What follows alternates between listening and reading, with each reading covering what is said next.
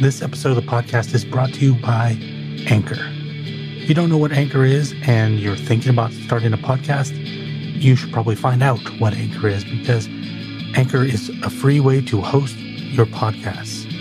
It also gives you creation tools like the ability to record yourself, record with other people, edit as well, and do it from your phone or your computer. You don't need to go buy fancy tools to start. You can start with Anchor. And you can hit the nice distribute button, and it's going to send it out to all the places you want it to be, like Apple Podcasts, Spotify, Google, and more. In addition to that, you can make money from your podcasts with no basic listenership. In other words, if you only have 10 people because you're just starting, you can still monetize that. It's really hard to find a better place to start. So download the free Anchor app or go to anchor.fm and get started on the crazy podcast journey.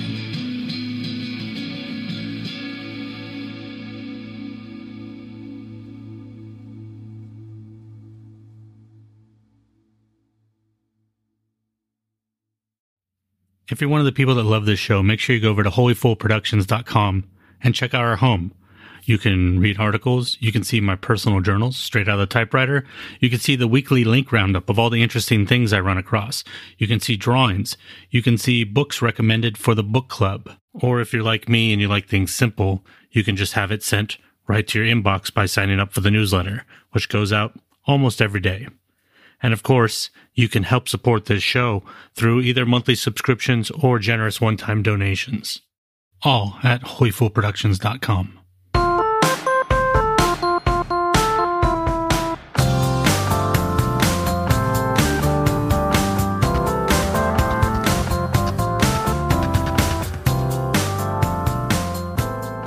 I can't imagine someone told me when I was 15, 20 years old, the technology today, it would blow my mind.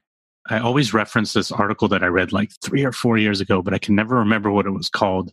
But basically it talks about like that we kind of live in this like bubble of reality where anytime if you step backwards in time and look at the things that we have now, our minds would be blown, but because we have to exist now, that it doesn't faze us. You know, like Right. You know, we pick up our iPhones or our Androids and, you know, like it's a computer in our pocket and it does like everything a computer does pretty much. Yet we get annoyed at it and throw across the room or something because, you know, something moves slow. It's so true. Do you think that being an artist and especially like putting stuff online and stuff, how does technology feel for you right now? You know, are you gelling with the way that things are working, or are there frustrations because of how, especially in the Bay Area, how much tech is of such supreme importance? As far as the artwork goes, I think the one advantage I do have is my skill set as far as drawing and knowing the fundamentals don't really rely on knowing everything there is to know about, say, Photoshop or Procreate. So if I learn the basics of Photoshop or learn the basics of Procreate or any other, you know, art program that's popular right now, as long as you know like fundamentals, it translates over to the program pretty easily, you know, once you learn what you can do with the program, because it's just a tool. I think a lot of people fall into the trap of, hey, I got Photoshop now, so I'm going to be good. And they're frustrated because Photoshop didn't make them a good artist. And I think a lot of people, especially starting out, they think that the program is going to make them a good artist. They got all the bells and whistles and they're good to go. And then they're frustrated when what they come out with is not quality work or not what they envisioned. So as far as like Photoshop and Procreate, you know, I use the bare minimum of it. And I use it to enhance the artwork. It's basically just another tool, but you know, I don't rely on it heavily. I still, you know, like to draw on with pencil and paper whenever I get a chance, you know, time allows. And Photoshop is just a tool. Never rely on it, even though sometimes, you know, I may need it for as far as, you know, speeding up a process and whatnot. But if I don't have Photoshop, it's not the end of the world. So the technology doesn't really frustrate me so much because I don't rely on it. It seems almost at a certain point with tools, it becomes like the Notorious B.I.G. song. More money, more problems. More tools, Yes. more glitches and more bugs. Yeah. And I'm still using the same Photoshop that I got 6-7 years ago, maybe. And it's CS5. And I'm not sure where they're up at now, but I'm still using CS5. And I've not seen anything on any of the new Photoshop programs that'll make me want to upgrade because I don't need it. I think probably the only thing I would like to do is rotate the screen, but I don't need it. And, I have Procreate on the iPad Pro, and that rotates the screen just fine. And I don't feel the need to learn or get the new Photoshop program because I don't need it. Do you think that simplification makes things a little bit easier for you as far as focus? You mean the simplification of not getting to a point where you have to have the newest and the freshest thing, just like this works for me and I'm just not going to worry about that anymore. Does that help with your focus? Oh, yeah, definitely. Once I got the basics of the Photoshop, because it's frustrating at first because you're learning a new program, just like any tool, it takes practice. Once you get the basics of it, then you can focus on what you're creating rather than focusing on the tools that you're using. Once you know how to use the tools, then you can just focus on what you're creating. I mean, the simpler the tool is, the easier it is to focus on what you're doing. Because, I could go out and get, the latest Photoshop program or the latest, I don't know, Cintiq tablet or whatever it is that's out right now. And I'd have to learn all the programs on that all over again. And it gets a little bit frustrating. But right now, I just don't feel the need to. What I have is working for me right now. Maybe in a little bit it won't. But right now, I can just focus on the artwork and not have to worry about the programs and the bells and whistles and all that stuff. So, yeah, I think the simplification definitely helps with focusing on what you're doing and what you're creating. Absolutely. Are you lucky that you just always had that mindset, or did you have to train yourself into thinking that way to get over this? Like, there's some people obsess about pens, having the right pen, or were you just always like that? Oh, no. Yeah, no, I was one of those people. I have a lot of artists that inspired me over the years, comic book artists, and I'd look high and low. Oh, what pen did he use right there? What paper did he use? What program was he using? All these things that are not important. I don't want to say they're not important because, as far as some mediums work better on some papers. So there's some things you should know. But that knowledge, whether you're using the latest, pen that came out, and that's not going to make you a better artist. And it took me a while to find out, or not find out, but, figure out, because again, there's that frustrating period where, oh my God, I got this pen that, Jim Lee uses. I can't draw like Jim Lee. Why? It took a while before I realized, before it sunk in that, I can't draw like Jim Lee because I'm not learning the fundamentals. I'm not putting in the work that, someone like Jim Lee does, or any professional artist, really. I think everyone goes through that at some point, or maybe that's just me trying to make myself feel better about going through that phase. But I definitely went through that phase. Absolutely. And sometimes, honestly, sometimes I still do. Sometimes I think, oh my God, so-and-so used, paper number 4, weight 140 and yada, yada, yada. I got to go out and find this paper. And I get the paper and I realize, you know what? I could have used a photocopy paper in my printer.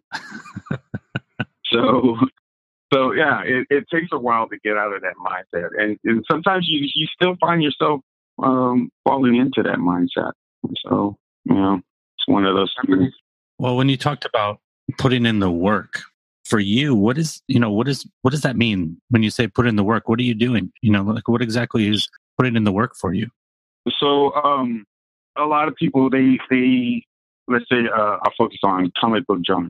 A lot of people, they focus on the big splash pages, and they want to draw Superman flying, Spider-Man swinging, and Captain America punching, and that's all fine and dandy. But a lot of times in comic books, you got to draw people sitting at the desk, typing at the computer, driving in a car, drinking coffee at coffee shop. And so a lot of people spend all their time drawing all the action poses, and then they get to a conversation between two people, and they can't do it. And that goes back to fundamentals.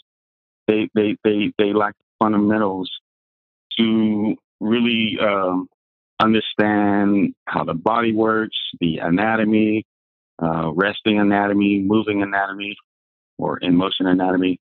And so putting in the work, when I say putting in the work, it refers to, going to your library, taking, what do you call it, life drawing classes, sitting down and learning the fundamentals, all that boring stuff, life drawing, all that stuff. Seems boring, and it is. It seems boring because it is boring. But it's beneficial in that you learn the fundamentals of how things work, whether it's nature or, like I said, human anatomy. So really, you got to study is what it comes down to. And for myself, I didn't go to an art school.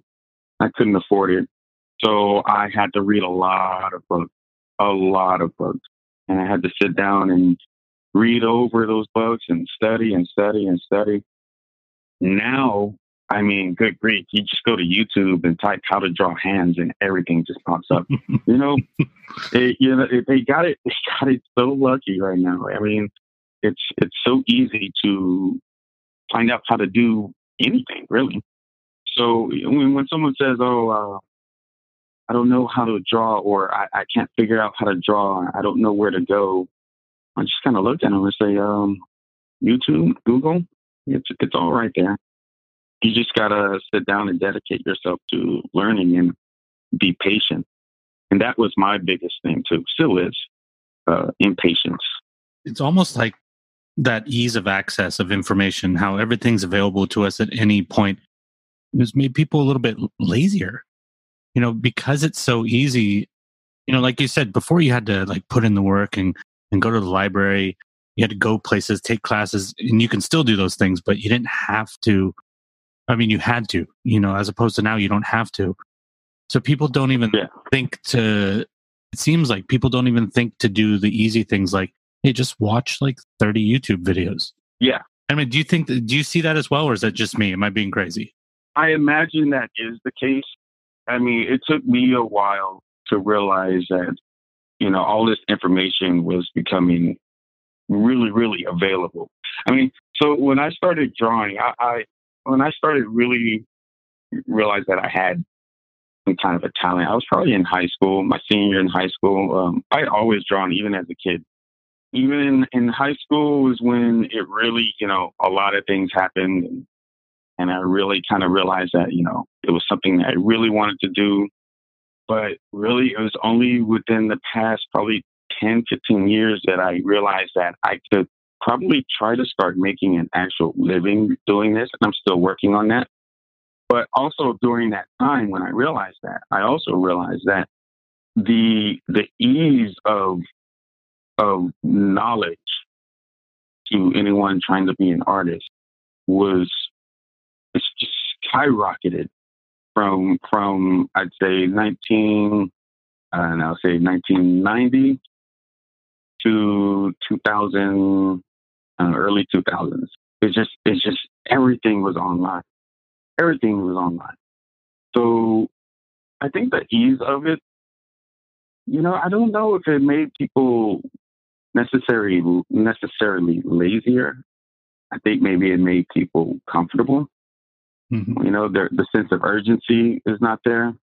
And I'm speaking myself also. I'm not excluding myself in that, The sense of urgency was not there. I don't need to go outside to learn to draw. I can just watch it on YouTube, which is not a bad thing. But again, it goes to fundamentals. You gotta learn. You gotta go outside and learn how to draw these things rather than watch someone draw and think you can, absorb it by just watching, some YouTube videos. I'm not saying that you can't, but it takes a lot of YouTube videos, and books. Let's go back to the word talent. You mentioned, that at a certain age you noticed that you had talent. To you, what is talent? How do you define that? I feel like it's a word that everybody has like a different definition of. I hear people say natural talent, and that almost implies that if you're not naturally talented at something, that you can't be or you can never get talented. There are some things that are like that. Like, let's say sports. You can be naturally talented at sports, but you can also work at sports. But at some point, there's a limit, right? If you're 5'3", you're probably never going to be able to dunk over LeBron James, no matter how athletic you are at 5'3". There's only so much your talent will allow you to do on the court or in football or whatever. But as an artist, outside of, a broken hand or carpal tunnel, it's not a skill that is going to diminish as you get older. It'll only diminish as you maybe stop drawing. So I don't believe that talent is, as far as artists, there's natural. There's people that, naturally gravitate towards being able to draw. But I think anyone can learn to draw. I really do. I think anyone can become talented at drawing if they put in the work. Maybe person A, who is naturally talented, will catch on quicker, be better quicker. But that doesn't mean person B, who's never picked up a pencil or drawn in their life, can't do the same. It might take them longer. They might have to try a little harder, but they can do it as long as they put in the work. And once you put in the work, your talent draws. I think it was Adam Hughes. I want to say it was Adam Hughes, or maybe Adam Hughes was quoting someone. He's an artist, popular artist in the comic book industry, but he was saying that it takes like 1,000 drawings before you start to get good. But the longer you take to that 1,000 drawings, then that's the longer it's going to take for you to get, any good. So some people, they've been drawing all their lives. They got to those 1,000 drawings a long time ago. Now, I don't think there's any kind of a survey or any kind of, data to support that. But, it seems pretty accurate. I mean, it's almost like the Malcolm Gladwell 10,000 hours of practice thing that everyone quotes. Yeah. Yeah. And that may have been what he was quoting, because I'm not exactly sure. But as far as artwork goes, I think talent, well, it can be natural. I don't think just because it's natural, or maybe you're not a natural artist, doesn't exclude you from becoming a great artist. What do you think it is about the way that you grew up that taught you that work ethic, to be the one who was willing to put in the work to get that done? I grew up and it was just me and my mom. So she was always at work. So I was usually at the house by myself. And, as far back as I can remember, I always drew. So I can't exactly remember when I first started drawing, but it was something that I always did. It wasn't until I think in the 7th grade where I took an actual art class and I learned fundamentals that I realized that I was actually a little better, I guess, than most of the people. Thinking of it now, I remember even in the 6th grade, I got most artistic or most talented or something like that. So it was something that I always did. It was something that was always natural to me. Not to say that I was always good, but I always drew. I was always doodling on stuff. Everyone knew me as the artist, even though, I didn't necessarily consider myself an artist, but that's the guy who draws. That was what I was known for. but I can't remember when I realized, okay, this is what I want to do. I think that came a lot later. See, I had a kind of a similar experience in the sense that I grew up in a single parent household with just my mother and I. And I drew a Uh, lot as well. So now I have to wonder, like, do you think that there's a connection there that, like, obviously that's not the only people who draw, but do you think that people that grew up where it's just, we're spending a lot of time alone, drawing something that we gravitate towards? I don't know. It's possible. I always like to draw the things that I would watch or read. So when I was a kid, I drew a lot of Spider-Man, Superman, drew a lot of Star Wars. Star Wars was a huge thing for me when I was a kid. It was huge. It still is, but it was a huge thing for me. And it's funny. All my kid drawings burned down in a fire at my grandma's place several years ago, so I don't have any of those with me. But yeah, that's like, everyone was okay. That's the most important thing. But it wasn't even an immediate thought. It was like maybe a couple months later, I thought, oh my God, the fire, the drawings, they're all gone.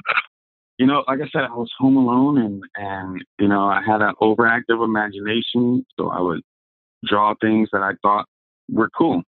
So I draw Han Solo or Indiana Jones or, whatever was cool at the time and, whatever was out in the theater, which the first Star Wars movie I remember was Empire Strikes Back in 81. That had a huge influence on me. Huge.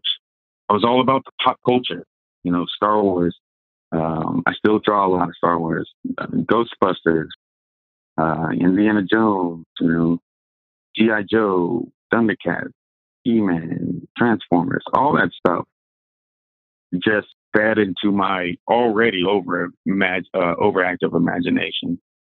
And I think maybe, yeah, a lot of kids that are, come from a single parent home probably do have somewhat of an overactive imagination because, they're left alone for periods at a time. They got to entertain themselves, whether that's art or whether it's music or, I guess now it's different. Now they just play video games, but, from what I understand. But back in the 80s, I didn't have a gaming console or anything. You had to go outside and you had to pretend and you had to pretend you were the Star Wars characters. I was always Lando. So I think there is a correlation between someone being artistic. Not necessarily that, hey, I have both my parents, so I can't draw. I don't think that's the case, but it's not surprising that, someone becomes artistic in whatever way they become artistic. There's different ways to become artistic, I believe. But coming from a single parent, home, yeah, that makes a lot of sense. You said that phrase a couple of times, overactive imagination. I remember hearing that so many times when I was growing up. Oh, yeah. And I think you touched on something there. I really do think it has to do with, we don't have siblings. So, of course, we have overactive imaginations because who else are we supposed to talk to? Yeah. Oh, yeah. Oh, yeah. There many times my mom would bust into the room and like, what's going on here? I lose track of reality, really, because I'm busy. You couldn't convince me that I wasn't in the Millennium Falcon flying through space, until my mom busted into the room and I remember, oh yeah, that's not actually happening, is it? but yeah, the overactive imagination. I got called weirdo a bunch of times at school, just because because I was, I guess. The things that people call you weird for when I was in school are the things that are kind of cool now. Like when I was in school, it's kind of upsetting, but it's also kind of cool at the same time. When I was in school, especially in high school, you couldn't tell anyone that you liked comic books or you were into Star Wars or, you were a nerd or a dork or whatever. That wasn't cool. Now it's the coolest thing. And it's just like, you guys are like 20 years late or maybe even more, but it's all right. It's like when I watch Stranger Things and I watch those kids and I'm like, yep, That was me. I just finished. It's so funny that you brought it up because I just finished. I've watched both seasons, but I just finished rewatching season 1 this morning. So it's funny that you brought it up because I love Stranger Things. And here's the thing about Stranger Things is that I watched it before all the hype. And what's funny is the only reason I watched it, the only reason I was scrolling through Netflix, and you know how they have the thumbnail of the shows and whatnot. Right. And the thumbnail for it, I realized it looked like someone drew it. It looked like an illustration. Right. And similar to Drew Struzan, who was a popular movie poster illustrator, especially in the 80s and 90s. I knew it wasn't Drew Struzan, but it looked like an illustrated poster, and that's what caught my eye. Because it looked like an illustrated poster that they used to do for movies back in the 90s and the 80s that they had stopped doing for a little while. It's starting to pick up again now, but that's what drew me in. And that was the only thing I had to go. So I just pressed play and I watched it, and I was stuck. I couldn't believe what I found. I think it had probably been out for maybe a week at that time. And it was a trip down memory lane. It really was. Yeah, all the references they made, everything. It was just like, oh my God. I was about that age. Let's see. I think it takes place in '83. So I was like 9 at that time. So I was right around that same age that the kids are in the show. And oh man, I couldn't believe what I was watching. I love that show. I had a similar experience, although I didn't click because of the artwork. I clicked because of Winona Ryder. Oh, okay. Yeah, she's doing stuff again. Yeah, she's alive. Oh, she was amazing. Yeah, she was amazing. Yeah, we hadn't heard from her since she did she steal something from a store or something like that? Yeah, and then something with pills or something. I don't remember. She just disappeared. Yeah, but she came back. She was great on that show. Now, going back to kind of talking about, like you said, you were always Lando and, connecting with Spider-Man. What do you think it was about characters that you connected with? For me, like some of the comic book characters, like I love the X-Men, and the X-Men to me was about because I was like a nerdy kid and I wasn't super popular. There was a part of me that always hoped I'd wake up one day a mutant, just like, oh yeah, I'm special. Something like that. Did you connect to those characters in that way? Or was it something different for you? No, absolutely. That's absolutely. I can't tell you how many times that I wished that ninjas would bust into my 6th grade class and I'd have to fight them off and it'd be great and I'd be the hero. Like I said, overactive imagination, but it's the heroicism of them. I'm not going to lie. I learned a lot of, I don't say life lessons, but I guess, life lessons from a lot of the movies and TV shows that I used to watch, especially, look, Optimus Prime pretty much was my father. I mean, during the 80s, you couldn't tell me that I didn't learn anything from Optimus Prime. But yeah, it's just the whole fantastic, out of this world element of it all, and the whole what if that happened to me, what would I do? Would I be as heroic? I would hope so. You would want to be as cool as the bad guys were, I think you want to be the good guy. At least I did. And I also gravitated toward the good guys with kind of an edge, so Han Solo was my favorite character.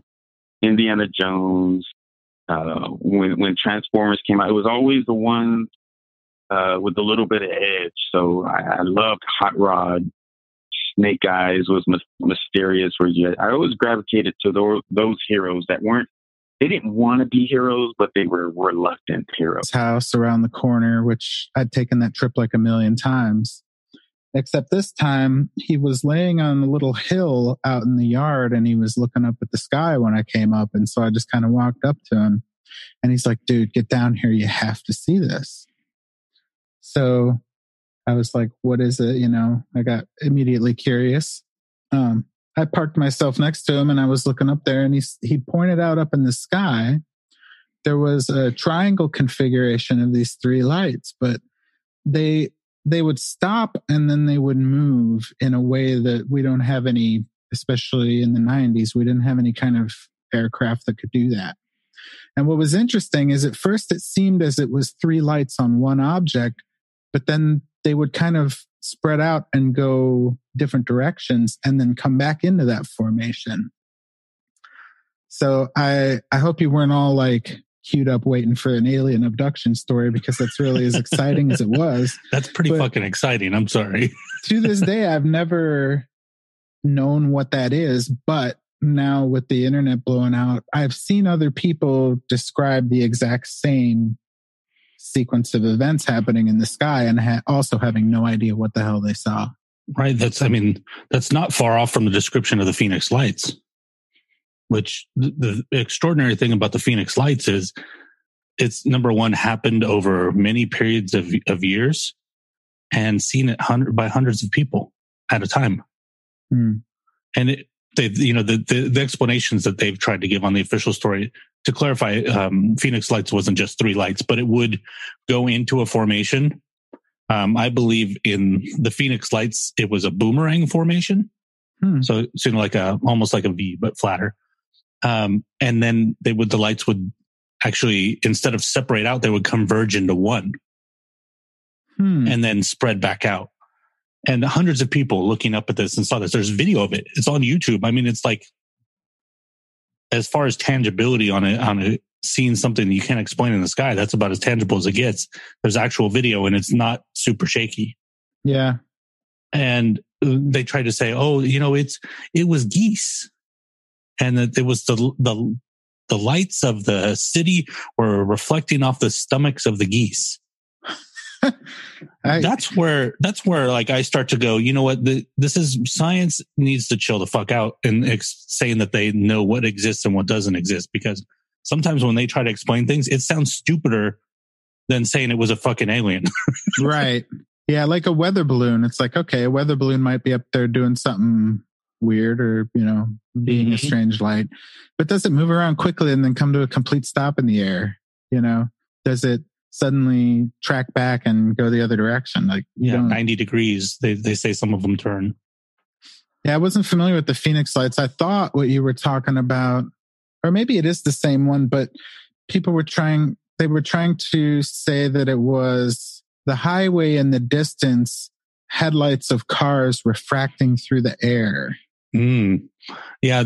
Like I said, there's all of those crazy ideas that they have, or, I'm sure you've heard of the ghost lights, which are like the orbs that will fly near the ground. Oh yeah. I saw one of those that was so obviously like I could buy a VFX program with a plugin that would do this for me.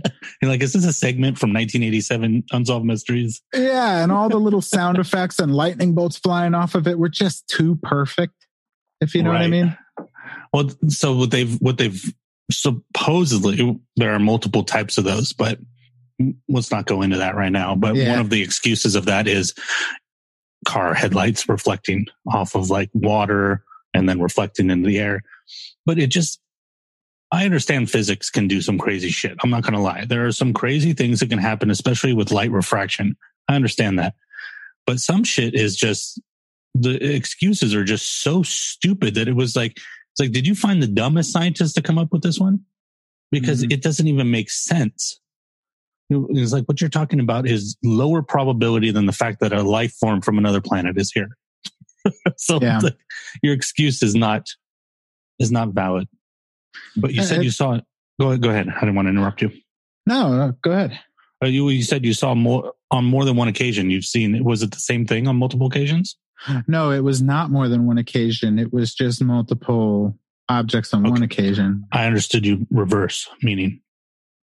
Yeah, so there's a lot of, have you heard of the Rendlesham Forest incident? No. Shit, I can't remember the name of the incident. So Rendlesham Forest is a U.S. or was, I'm not sure if it still exists, U.S. military base. I believe it's an Air Force base, but in England. Okay. And it's right outside of Rendlesham Forest. I don't remember the exact story of the Rendlesham Forest story. Whoa, words. come out the right way in the right order.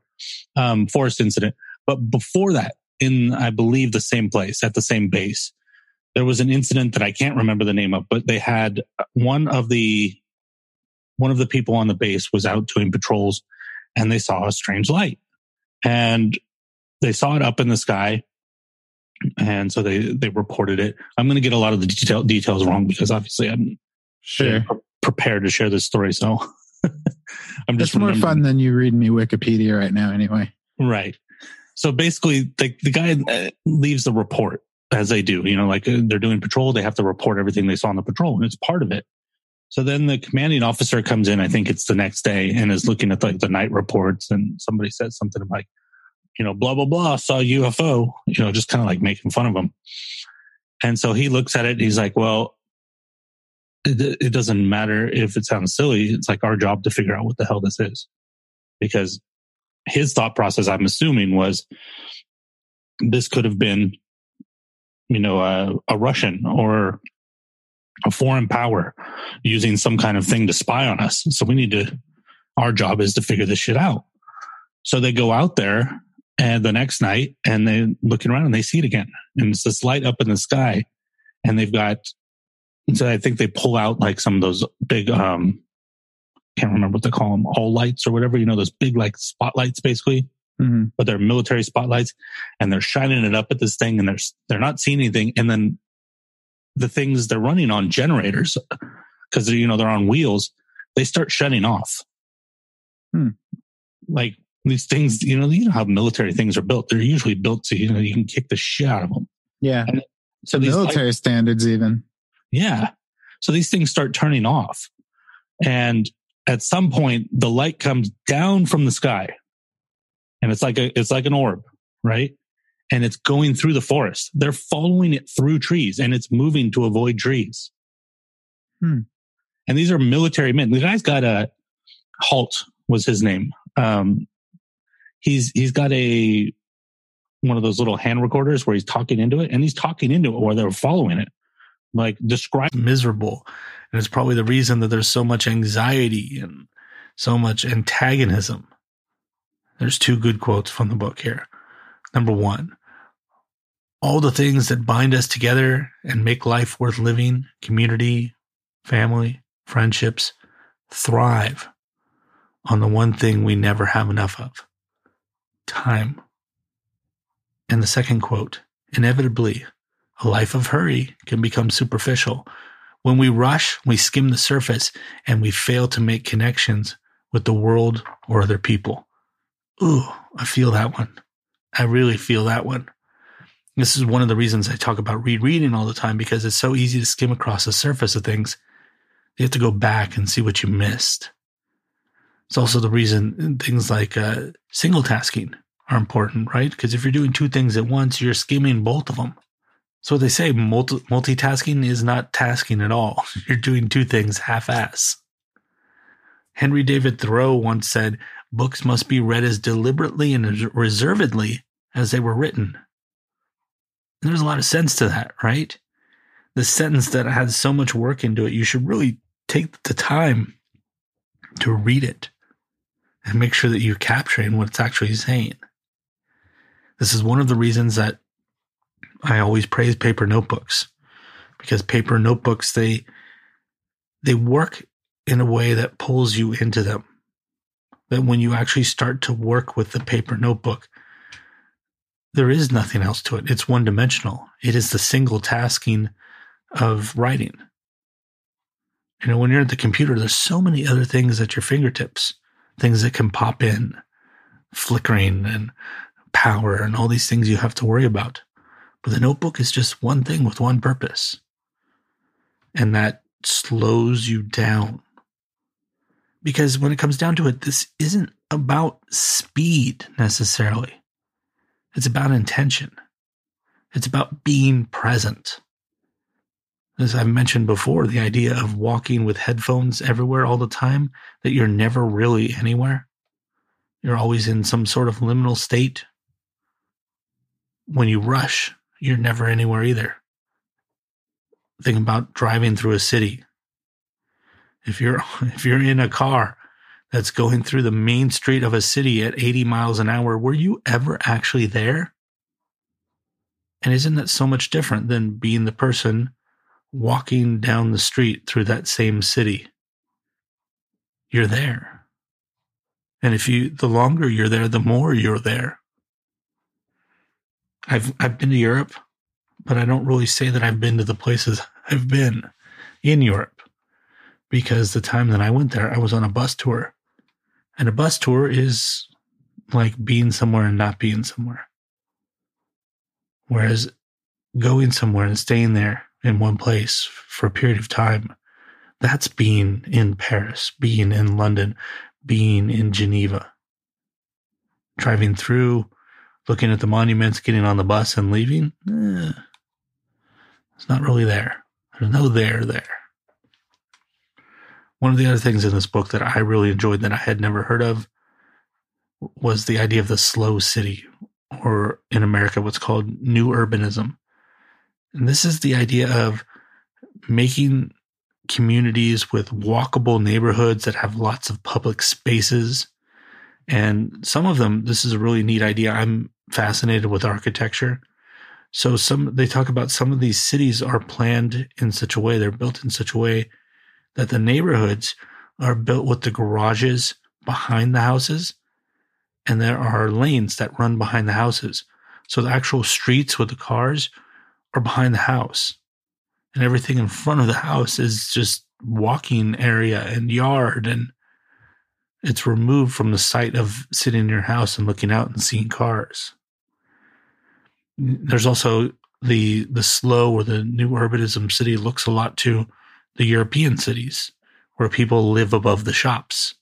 They don't need to drive to the grocery store. They just need to walk downstairs. So I've been trying to find some books on that to read more about that, because I'm really fascinated with what that looks like. I want to go to some of these places because they do exist. So those are the 4 books that I found most interesting this year. There is a 5th one, but I did not talk about it tonight. The reason I didn't talk about it tonight is because when I was doing this feed in 4 different feeds, I had the book club Semi-Literate, and I covered one of these books in a whole episode all to itself. So I always recommend going back to the archives, and tonight I'm going to recommend going back to episode 17 and listening to the episode Breath, which is about the book Breath by James Nestor, which is all about breathing and about anxiety for me and how that plays into breathing. I'm also going to recommend episode 16, which was done as the episode that I mentioned earlier as brainstorms with me and Lamb talking for about an hour. And in episode 16, what we talked about is the idea from Michael Bond's book about the brain being built on the structure of maps. And if you want to go over to Patreon and become a patron, you can also get access to that full list of all the books that I read this year. There are 70 of them. And, there's 2 books in there that I didn't want to talk about in here because I don't want to talk about fiction, or I didn't feel like talking about fiction. But 2 books that I really love that are on that list. Siddhartha by Hermann Hesse. Everybody's read this book. I finally read it. It's incredible. And then The Wizard's First Rule by Terry Goodkind. This is a fantasy book, and it is a thick book. It's over 1,000 pages, at least in the version I have. And I burned through that thing so fast. I looked forward to picking it up every night. And as you know, I don't tend to read books from front to back. I tend to read them and then jump to another book. That book, it had my attention. So those 2 books plus Breathe and these 4, and then there are 63 more on that list for you to check out. So patreon.com/Chad Hall. Become a patron today. Support this show. I really appreciate that because I like to pay my bills. And it's damn hard to do in 2020. You can also go to the Lend a Hand page on my website, where there are 9 other options other than Patreon to help support this show. And one of those is to buy books using the links that I use in the episode, because I use affiliate links. I don't use affiliate links whenever possible to Amazon, because Amazon is actually actively working to destroy local bookstores. Instead, I work with a place called bookshop.org, and bookshop.org actually works with independent bookstores and donates part of the proceeds from the money they make from book sales to local bookstores. You can even go onto that site and say, this is the local bookstore that I like. Have all of my proceeds from my purchases go to that store specifically. And it's particularly important to support local bookstores in 2020 because they've had a rough year. So as I said, the links in all of my episodes, including today's and including that list of 70 books that I have on Patreon, are using 95% bookshop.org links. The only time I use Amazon link is when a book is not available through bookshop.org or because it's like a Kindle exclusive thing that's literally available nowhere else. So, hope you guys enjoyed this. I'm going to try to do these list episodes to end out this year. I think maybe tomorrow we're going to do, what do I have left? I could do episodes on movies, TV shows, and podcast episodes. So we'll see what happens. I don't know which of those I will be interested in making a list of tomorrow, but one of those is probably what you're going to hear. Tell a friend. Like, or top 4. Might have been top 5.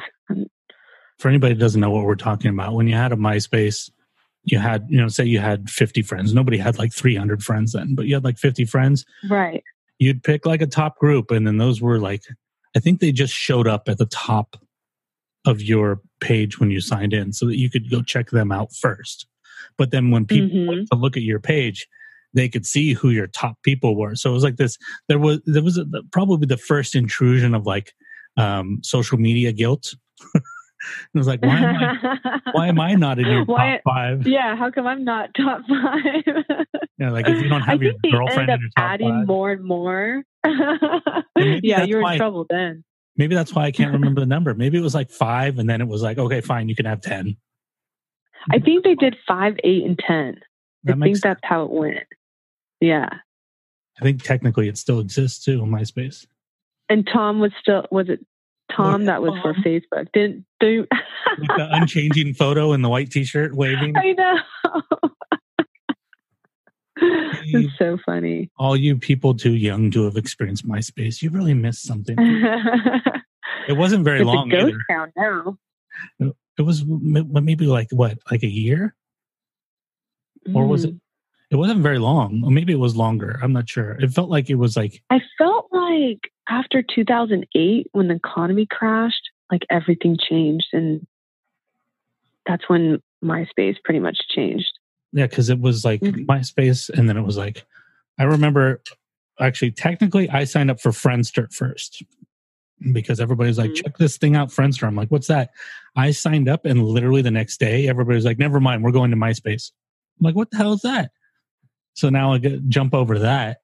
And then I felt like it wasn't very long, like maybe a year, maybe 2 if I stretch it. And then it was on to Facebook.